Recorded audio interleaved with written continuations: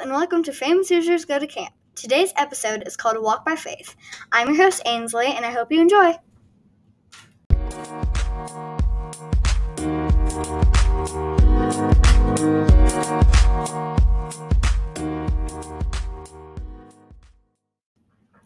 This story begins in Lafayette, Indiana, 1978 on January 12th. This musician grew up in the church, which is where his musical career started. His dad was a minister, and he started to convince his son to join church choir. Once he was involved, his dad taught him how to play guitar. That became such an early passion that he decided to become a musician.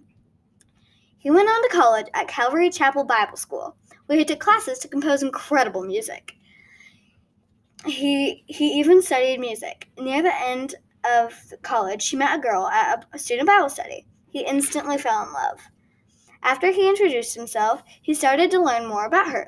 She loved to sing, but she never wrote songs. Once he told her how he felt about her, they broke up. Less than a few days later, a close friend told him that his used-to-be girlfriend got ovarian cancer. Now that was surprising news. Even though they broke up, he still loved her deeply. She later decided that she was ready to get married. After the wedding, it was as good news kept flying at them, for now.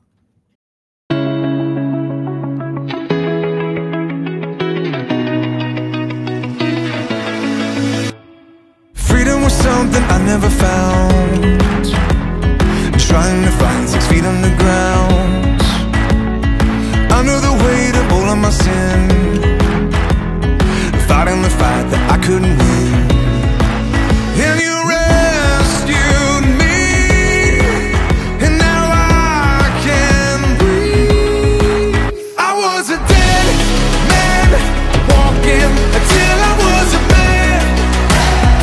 Walking with you, I was a blind man, falling until I found the light.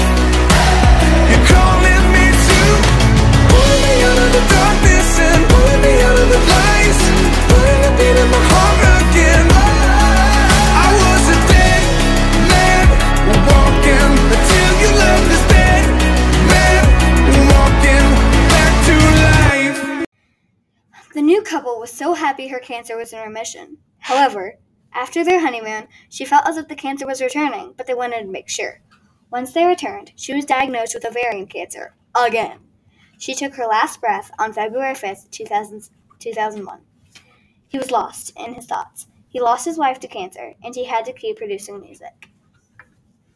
At one of his many concerts, he met a beautiful woman who said she shared a similar experience to his.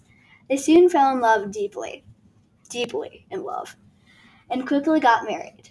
They now live in sunny California and have 3 children of their own.